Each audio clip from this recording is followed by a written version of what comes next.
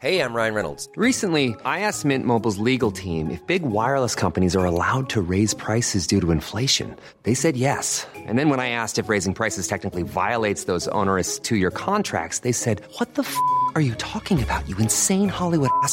So to recap, we're cutting the price of Mint Unlimited from $30 a month to just $15 a month. Give it a try at mintmobile.com/switch. $45 up front for 3 months plus taxes and fees. Promo rate for new customers for limited time. Unlimited more than 40 gigabytes per month. Slows full terms at mintmobile.com. This is the Times afternoon briefing on Thursday the 18th of March. Cabinet Minister Robert Jenrick has dismissed concerns about the vaccination programme after it emerged problems in factories in India will see the UK receive fewer doses next month. We are on target to meet our deadlines, which is to vaccinate all of groups 1 to 9 by mid-April. Mr Jenrick has been speaking to Times Radio Breakfast after Pfizer and AstraZeneca issued statements saying delivery schedules are on track. A leaked NHS letter warning of significant upcoming reduction had raised concerns, but according to the government, these bumps in the road were factored into the planning. And we're on course to give every adult in the country their first vaccine by the end of July. So we've got line of sight to achieve our objectives, but we are going to experience less supply than we would have hoped just for the next few weeks.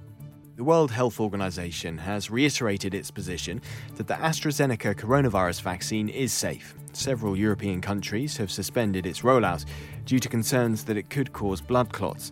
But speaking at a European press briefing, the WHO's Regional Director for Europe, Dr. Hans Kluge, suggested they should reverse that decision. At this point in time, the benefits of the AstraZeneca vaccine far outweigh its risk, and its use should continue to save lives. Vaccines work and will eventually allow a return to a new normal. The inquest into the death of Sarah Everard has been opened at Kent County Hall. Times Radio's Jenny Barsby has the details. Sarah's parents, brother and sister were in the coroner's court in Maidstone via video link as the inquest was opened. They were told her body has been released to them so they can plan for her funeral.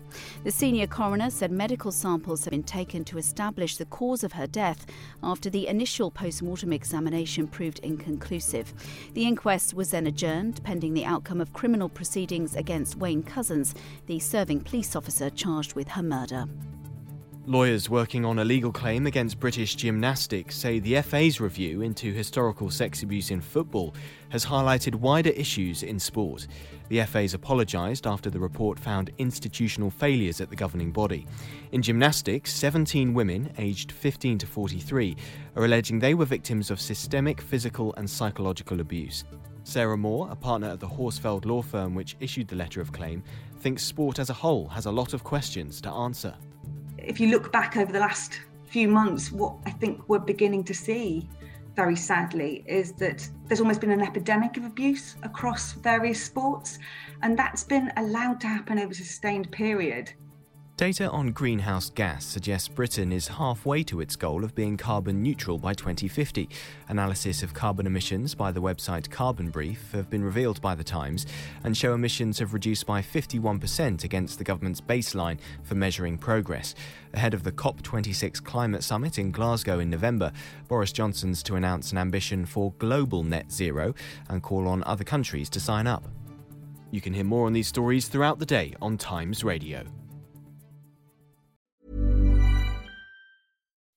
When you make decisions for your company, you look for the no-brainers. If you have a lot of mailing to do, Stamps.com is the ultimate no-brainer. Use the Stamps.com mobile app to mail everything you need to keep your business running with up to 89% off USPS and UPS. Make the same no-brainer decision as over 1 million other businesses with Stamps.com. Use code PROGRAM for a special offer. That's Stamps.com, code PROGRAM.